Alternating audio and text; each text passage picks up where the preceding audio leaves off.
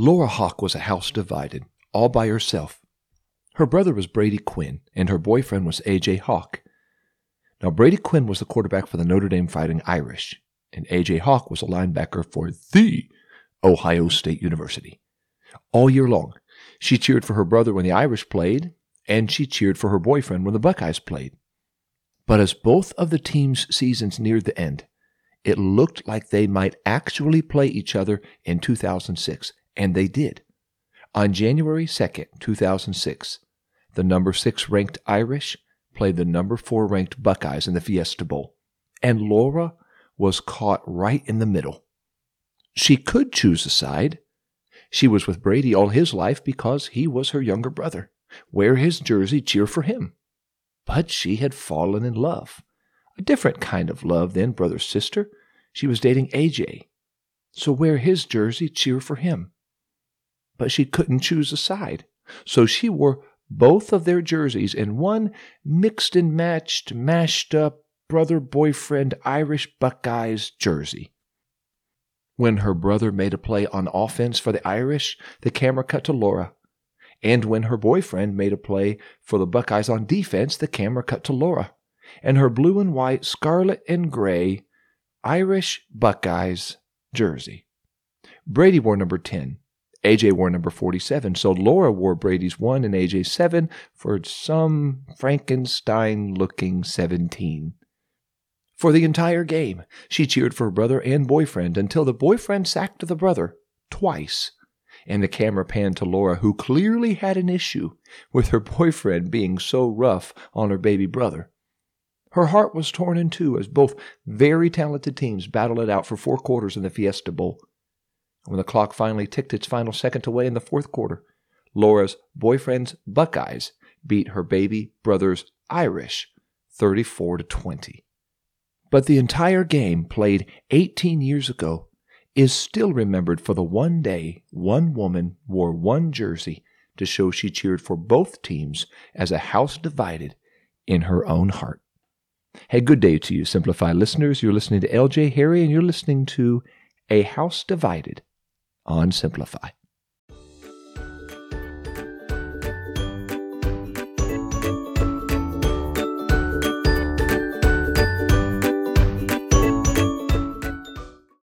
The house of Israel was united, but not for long.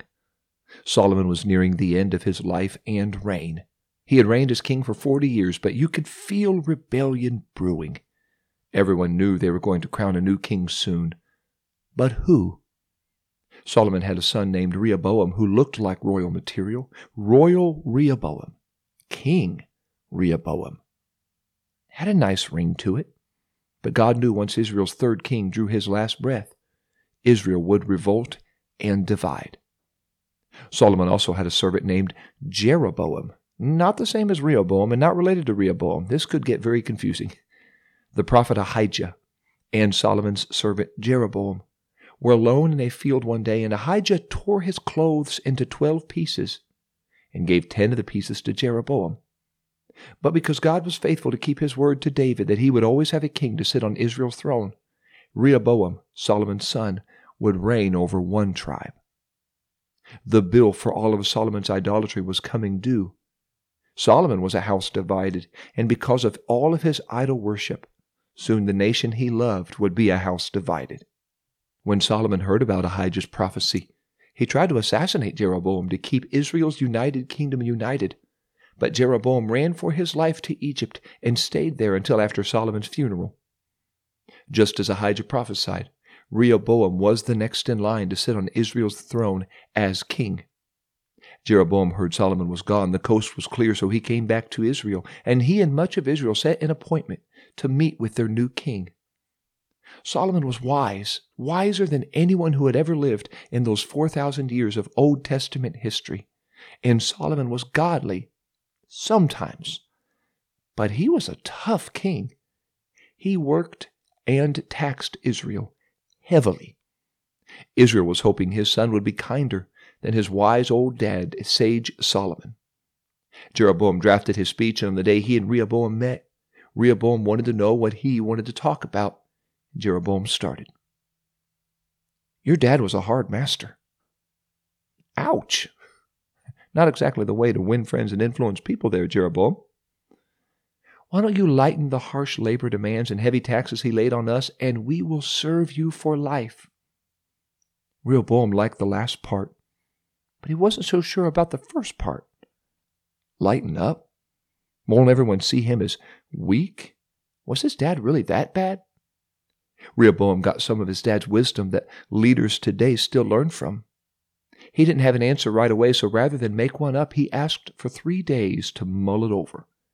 Wise Rehoboam. So far, so good. Then he one-upped his own wisdom when he called for his counselors so he could mull it over with them. I'm pretty proud of Rehoboam. He called for the counselors who counseled King Solomon, and he asked them, "What's your advice?" They looked at one another and grinned. Well, this wise apple has fallen pretty close to the tree. Hey, the people are right, King Rehoboam. If you answer them kindly, lighten up on them, and show you care about them, they will follow you forever. He really loved that last part, but he wasn't sure about the first part. If I lighten up, they'll run over me. At least, that's what he read in some of the leadership books in the library. Then, the apple rolled down the hill toward the muddy river far from the tree, and Rehoboam called for some of his buddies. He'd played ball and dueled with these guys when they were young. They grew up together. They were about the same age. And he asked them the same question he asked the older counselors who had already counseled a king. What do you guys think I should do? They laughed. Lighten up? Are they serious? Who do they think you are? This is a monarchy, and you, my friend, are the monarch. They do what you say, and they pay what you say. I'd tell them this: if you thought my dad was tough, you ain't seen nothing yet. And use bad grammar. It always makes you sound tougher. My little finger is thicker than my father's waist. He laid heavy burdens on you, sure, but I'm going to crush you with even heavier. He whipped you with whips. I'm going to whip you with scorpions. I don't even know how you do that, but boy, it sounds mean, doesn't it? You scare them, Rehoboam. You'll lead them. Scared people, they'll do what you tell them. What's Rehoboam to do? The older say lighten up. The younger say toughen up. What should he do? He should do what he should have done in the first place. He should ask God what he should do. He has 3 days, but he didn't. He marinated on everyone's counsel for 3 days, and on that 3rd day, Jeroboam and his entourage of Israel returned for Rehoboam's answer. You could feel the frost forming. He was colder than 3 days earlier. He scowled at Jeroboam and the Israelites who dared ask him for less work and lower taxes. You came to me 3 days ago asking me to lighten up. Well, I'll tell you what I'll do. Everyone waited. The older, the younger, Jeroboam, Israel. They all waited to see if it would get better in Israel, stay the same, or heaven forbid, get even worse. My dad was tough on you. Nods all around. I remember that. But I'll be even tougher. He laid heavy burdens on you. I'll crush you with even heavier. You thought it was tough then? Oh, that's a parade compared to what I'm going to do to you. He beat you with whips. I'll beat you with scorpions. The youngers looked at Rehoboam. They laughed. He laughed. An evil, maniacal laugh. Israel was indeed a monarchy, but in the back of the elders' minds was Ahijah's prophecy that God was going to tear the kingdom from David's house and give it to Jeroboam. And Jeroboam was standing right there with most of Israel right there with him. The people turned on David's grandson Rehoboam. They even turned on David. They shouted, "Down with the dynasty of David! Israel, go to your own homes. Rule your own homes. We don't need David. We don't need his spoiled sons." Rehoboam jumped into his chariot and fled to Jerusalem, fearful for his own life. And the people gathered around Jeroboam and crowned him king. And one day, with one unthinkably foolish decision, Israel divided. Israel in the north, Judah in the south. 10 tribes in the north, 1 in the south. God's own people was now a house, a kingdom, a nation divided. And it all happened when a young king rejected the advice of the older counselors and listened to the voice of his buddies. This sad story is scribed in Scripture partly as a cautionary tale to be careful to the voices we listen to. None of us know what to do all the time, so thankfully God has given us prayer because He knows what to do all the time. And He has graciously given us one another. But when you are making a major decision that will affect your life and others, ask God for direction and ask godly men and women who have shown themselves faithful to God for direction. Ask them what Rehoboam asked the older counselors. What do you think I should do? When I was still pastoring, I was dealing with a tough situation in our local church, and I did not know what to do. I had been on staff at the church for 14 years, and I had been pastor there for 4 years. But I still did not know what to do. As far as I could see, there was no real right or wrong answer for my question, just there was a good way to handle it and a better way. I prayed for direction because God knows the way I take and the way I should take. And I felt like God gave me some general direction, but I also called a pastor who had already walked where I was about to walk.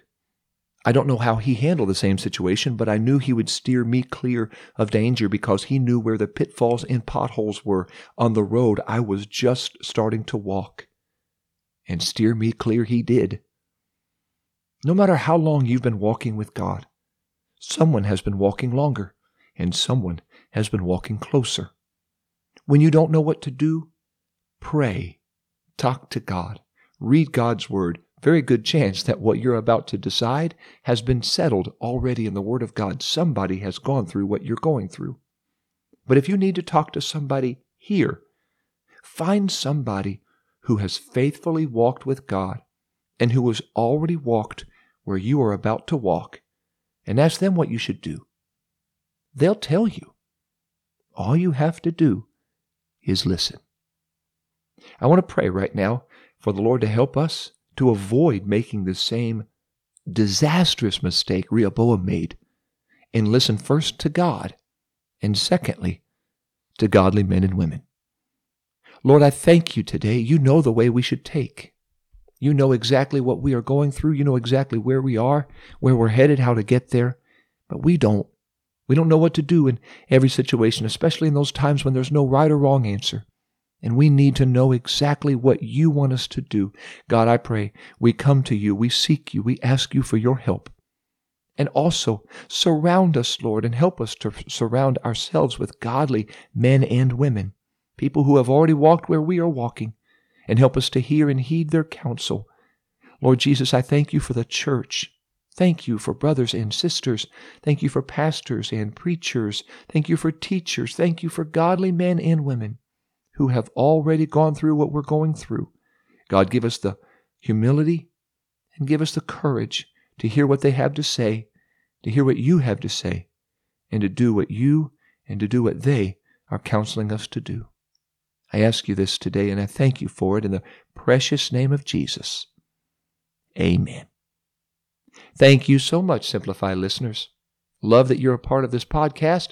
Be sure to subscribe, follow, like, share, and let others know about Simplify. Also, head over to PentecostalPublishing.com just as soon as you're done with this podcast and check out some resources I would love for you to get, especially this Christmas time of year if you're wondering, what should I get for them? If they haven't already gotten the Devotional Simplify, or 10 Words, a practical look at the 10 Commandments, or Blessed Are, a practical look at the Beatitudes. Those 3 books are available right there on PentecostalPublishing.com, and I would love for you to pick those up for yourself or for others. And if you use promo code SIMPLIFY as a gift to you, you'll get 10% off your entire order the first time you use that promo code. So 3 books I've written, would love for you to check out, give to others as a gift. Thanks to you listening and sharing. We are less than 1,000 downloads away from 175,000 all-time downloads. Thank you, thank you, thank you for making Simplify part of your devotional life. Next week, we continue this journey, and I want to share with you an episode called 850 to 1. I'm looking forward to sharing that with you next week, and always look forward to walking closer with Jesus as we walk through Simplify.